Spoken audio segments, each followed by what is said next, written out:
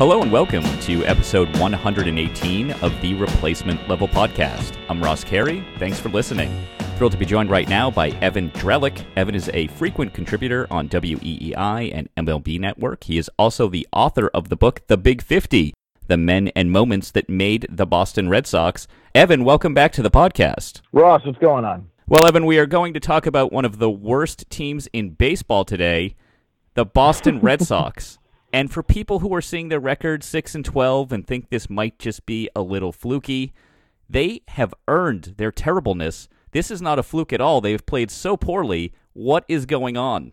A lot of bad play all around. The team, even last year, for as great as J.D. Martinez was and Mookie Betts and kind of the step forward the offense took, they were great in 2016, down in 2017, and then right back up in 2018. It was still about starting pitching. That's kind of the core of this team that Dombrowski's put together with Price and Sale and Eovaldi. You saw it in the postseason when the bullpen kind of needed the lift from the rotation. Still, the story this year is the heart of the team is the rotation, and the rotation has been abysmal. There's just no way around it, and the trickle-down effect there is you're putting more pressure on the offense, you're wearing out your bullpen. There's a reason that a guy like Erasmo Ramirez is standing out on the Yankee Stadium mound in mid-April in a 4-0 game, and you don't have a more kind of trusted, reliable reliever out there, which is because you need to save them for the games you have a lead, and the other guys, like a Hector Velasquez, have been kind of forced into other spots that you didn't expect. So the strength was supposed to be starting pitching. The hitting hasn't been there either, and the bullpen, I think, remains a longer-term concern, but so far, it's been starting pitching. If I were to spin that forward, I would tell you I think the starting pitching will be fine, but with a team that's already facing a real hole in the American League East, it's a question of do you look back and go, yeah, we needed to do better in April. Well, let's talk about Chris Sale, whose loss in velocity has been stunning. He's lost 5 miles an hour off his fastball. People are not only seeing his slower fastball, they are crushing it. He's not getting any swings and misses. Last night was a step forward for him against the Yankees. He did have a little bit higher velocity. He was causing more swing and misses with both the fastball and the slider, but he has been getting pummeled, and he knows it too. He called it an embarrassment. He said he's embarrassed for himself and his family, for the fans, and for the organization. Can Chris Sale come back to being Chris Sale? Sale, I think, knows the right things to say. He's good. He's good at that accountability publicly, and not that he doesn't mean it. The family comment struck me as like almost a little too much. But I really think with Sale, it is a matter of being built up. That can be a little too much of a simplification, but you look at what the Red Sox did in spring training, which was give these guys a ton of rest, and you can kind of understand why they did it because they had success with it last April, although not quite to the extreme of skipping quite as many grapefruit league outings for the regular rotation. And the fact that they pitched so late into October last year, the concept makes sense, but the execution and kind of the gambles and the risks involved there, you're seeing explode in their face because, again, it hurts the bullpen and all this. Sale, every outing has improved. The first outing or two, the worry was, is his shoulder hurt because his velocity's down? Well, the velocity's coming back. And the slider is also coming back. You're seeing steady progression, which is kind of what you normally see in spring training. So I think come May, he will be fine. He could be fine even before that because it is visible. It is visible inside of the outings, but the command still isn't there. And the slider, even as it's improved, still isn't as consistent. So I really think with Sale, it is a matter of time. It's been mechanics, and they got back to Fenway Park now. Experience the Goldberg about this. They have those high-speed cameras at home. The team started the year on the road for 11 games, so they were able to kind of hone in on some of the mechanical stuff more. But I think the combination of that and time will make Chris Sale the Chris Sale of yore. And Sale, of course, signed an extension before the season began, 5 years, $150. So that's after this year, this kicks in.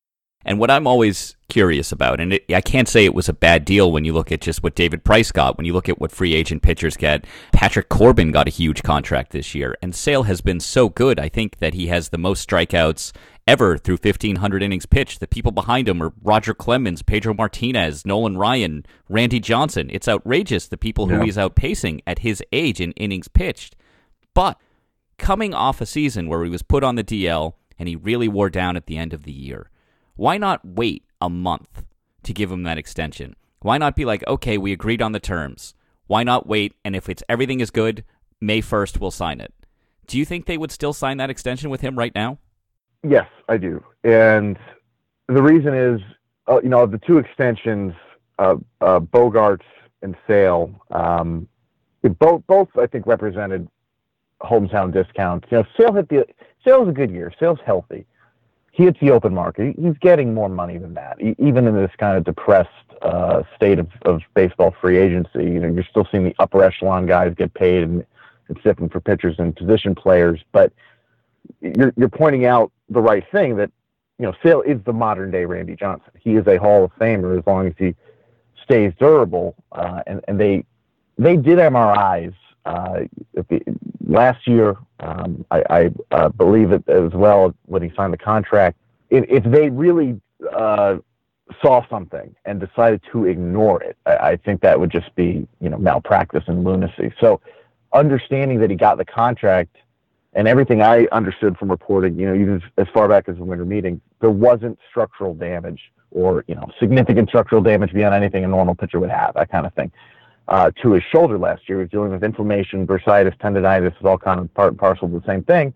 And the feeling was he could rebound from that. The durability question still exists, but I can't imagine a world where they give him that contract and they looked at him and said he's damaged goods. So that's why you're seeing now that the velocity is coming back and the stuff is coming back. It just it's taking a little more time than I would say Red Sox fans and maybe media and probably the team itself envisioned. That would be a huge disappointment, and I think a knock on Cora, who was trying to do the right thing. But look, the Red Sox have too much talent to be struggling like this. They're not going to have the worst run differential in the American League at the end of the year. The starting pitching will be better. Chris Sale will be better. But if they end up missing the playoffs by 2 games, and it's because they didn't ramp up their pitchers in time, that's terrible. It was a gamble that when I look back at the 2018 Red Sox, it seems to me that they made a lot of high-stakes gambles that kind of almost consistently always hit. They were the big money winners on everything, on bets that just shouldn't pay off or normally don't. That's everything from playing with a short roster. They carried Blake Swihart for 2 months last year and didn't use him. It's things like playing this season a game with multiple people unavailable because of injuries, and sometimes that'll happen. But there's kind of in this age of baseball, you're always pushing toward optimization and kind of everything you can do, every little edge. And I don't know that that's been the operating philosophy, kind of top down with this group. And it worked marvelously last year, but you're seeing the flip side of that coin now, which is, well, yeah, it's great if you can get through April with your starting pitchers delivering, say, 80 pitches the first couple times out, and your hitters are there. But what if your hitters aren't there? What if your bullpen is weakened naturally because you lost Joe Kelly and Craig Kimbrell? What happens then? And so now they're seeing the flip side and being reminded that, oh, wait, not everything we do will go right, because everything they did worked out, even in moments that I went, wait, there's huge risk there, but the risk was never realized. And now in kind of the typical baseball karma way, the risk is being realized dramatically. Yeah, and to win 108 games, a lot of things have to go your way.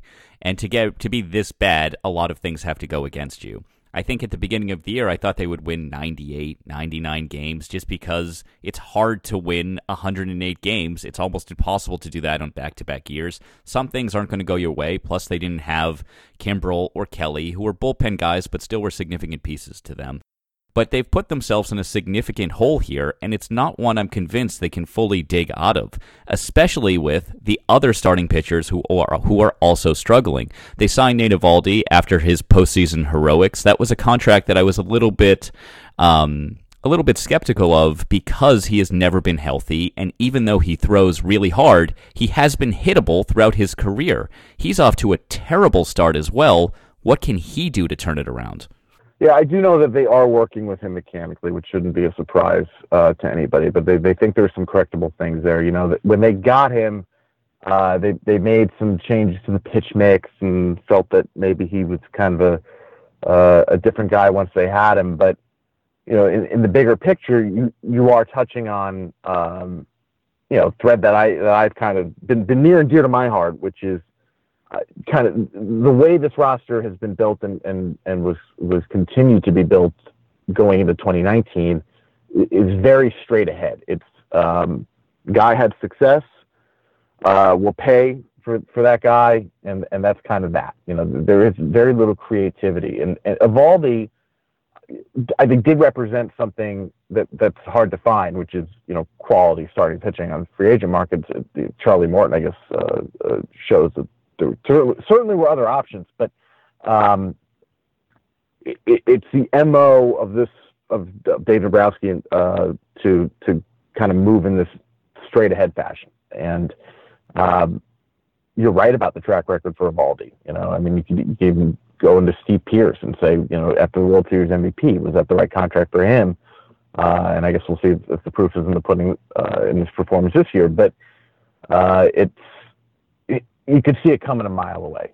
You know, it was never going to be a situation where they looked at it and went, you know what, that was good, but we've got this, and you know, this kind of younger, cheaper option that builds roster sustainability or something like that. So it's got a ton of money wrapped up in pitching, and there are questions there because Eovaldi's track record, you're right, it's not the guy you saw in the postseason.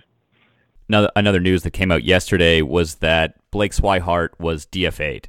Now, Swihart's development has been so mishandled, and in fairness to Dombrowski, he really is just on the back end of the mishandling of Swihart. It started from the beginning when the Red Sox had both Swihart and Vasquez, both as top 100 prospects, and they basically just gave the job to Vasquez. They decided that he was better, that his defense would be better, and they gave him the job. And I'm still not convinced that was the right decision to make. But they sent Swihart down, then they would call him up, then they moved him to the outfield. He got hurt. It was just a constant putting Swihart in bad situations. And I feel like this divorce was inevitable. I still think he can be a productive player, though given his age and what's left, I don't know how productive he'll be. But still, the mismanagement of Swihart is what really sticks out to me. I was floored that Swihart was DFA'd. It is a truly reactionary move that does no consideration for the bigger picture. You know, you're right about the Red Sox kind of bungling it for a while and this being just the back end, but this is really 2 years now of Swihart being healthy and them knowing they have this 3-catcher issue and just not doing anything about it. They didn't use him at all last year. His agent told me, I think it was in May, his agent went on the record with me and said, I want him traded. I want him out of Boston. You know, it was a catch-22 where they wanted value for him back in a trade. You're not going to get value back for him in a trade if he's not playing. He's not going to grow as a catcher if he's not playing, so he's not going to be able to help you in the future. And they just backed themselves in this corner. You know, at the winter meetings, Dombrowski said, I want to go to camp ideally with 2 catchers. And they didn't do it. You know, and then to reverse the decision 17 games into a season is and specifically this decision. I mean, I guess there's some that you could imagine maybe make sense. This one doesn't. The statistics don't bear it out. The logic of long-term roster building doesn't bear it out. It made no sense. It was a reckless move to try to improve a pitching staff that, you know, your top starter just got a new contract extension in Chris Sale, but try to make sure that these guys are as happy as can be without any real regard to, all right, what should we actually be focusing on here? I've never seen a player's career so kind of, I can't think of one right now, and maybe there's an example out there, but in recent times that was so kind of bungled by a franchise. He's got a World Series ring, but on a personal level, if Swihart wanted to MF them all on the way out, I think he would have been entirely within their rights. within his rights. Yeah, and one of the things that really messed up his development by osmosis was Sandy Leon out of nowhere having that great season in, what was it, 2016? He had, I think he was 20% above average at the plate. He was a 3-win player, and nowhere else in his career has he been that guy. And that just completely, the next year they were like, oh, we have to give Sandy the starting job. But it's like, no, he went back to being a terrible hitter and really not that great behind the plate either.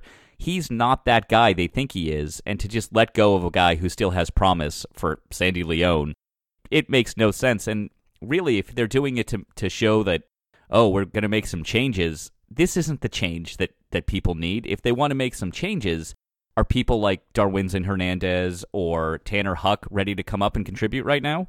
Yeah, this is a window into something that I've been kind of writing and talking about for a long time. It never really, it only hits people when things aren't going well. But the process behind the scenes with the Red Sox, I think, should be concerning, because for as fantastic as 2018 was, when you have a move like this with Swihart, and you kind of look in aggregate at all the other moves that have been involved in creating the current state of the Red Sox, you start to have a question of, has Dombrowski and this team built a great team or a great organization? And I'm of the opinion that Dave Dombrowski is a great 25-man roster builder, that he is not a great organization builder. And I think years from now, it's possible the Red Sox could look back and go, we had this fantastic window. Did we shorten it? Did we do everything we could to draw it out? And certainly signing guys to extensions helps, but there's more to it than just spending. There's also something to be said for retaining cost-controlled assets, and that's not that doesn't seem to be the priority. Let's talk about Dustin Pedroia, really the second base situation in general. Pedroia missed most of last year. I think although this started the Pedroia injuries this time around because of the Machado slides a year and a half ago when Machado slid into him, and he's never been the same since. He's barely played since. He's off to a terrible start. He came back recently. He hasn't hit at all. Second base, they're getting no production out of. What can they do about that? Hope and pray for Michael Chavis or rain. Brock Holt to me was kind of an under the radar storyline of 2019, in so much as he had this great feel good 2018, finally comes back from the vestibular issues and the concussions and all that stuff, which is really scary stuff. He was dealing with the anxiety, and he's a great story. But would this Pedroia side, because I just don't think you can count Pedroia for anything. Would the Holt Nunez, assuming Nunez is a little healthier, maybe has a tiny bit more range, would that platoon kind of suffice at second base? And early on, we just haven't seen enough of Holt to really say. It didn't look great before he went down. But that's an area come the deadline that, like last year, when they give up a guy who's, I believe at last check, hasn't given up a run, Ty Buttrey, to the Angels for Ian Kinsler, they might have to upgrade at second base, because Pedroia does not produce consistently or play consistently. And to me, Pedroia has to be looked at as just whatever you get is gravy. And at a certain point, you might get to a conversation of, does he deserve the roster spot? I don't think they're there yet. In the same way, I would say it's ridiculous to get rid of Blake Swihart after 17 games. I would say it's the same case for Pedroia. It's just not a real sample size. But there are like other real issues, as we know, with the knee with Pedroia, that complicated. So that, I think that's a building issue. It's growing with time, and it's kind of the monitor it and see what happens, along with the bullpen. Everybody was talking about the bullpen, but second base is the other one where you go, we don't really know what we have here. Well, Craig Kimbrell is still available. Are the Red Sox interested in him at all? I think it's pretty clear at this point that they're done spending. I am of the opinion, speculatively, that if Dombrowski could have, he would have absolutely re-signed him. I think that the payroll has just hit a point, highest in baseball last year, same again this year, luxury tax, all that. Whether John Henry and Tom Werner could really afford it, a whole other discussion. But clearly, it seems that they've kind of put the X-nay on the spending A. It just seems like they're done. If things kept, the interesting thing would be knowing that Dombrowski can be reactionary, also ownership can be reactionary. Would they say, okay, we need to inject some life? Could they open up the pocketbook one last time to make good on this window and this team? I guess I wouldn't rule that out in a hypothetical sense, because why would you? It kind of fits with the MO of things that have happened here. But where things stand right now, Craig Kimbrell ain't fixing the rotation, just like Sandy Leone ain't fixing the rotation. So I don't see that in any way as imminent. That would, I could see the shot in the arm play, but I don't think that's right now. One thing that I do think has been fluky is the bad defense. This team has too many good defenders to be playing this sloppy, and I do think that will correct itself very fast.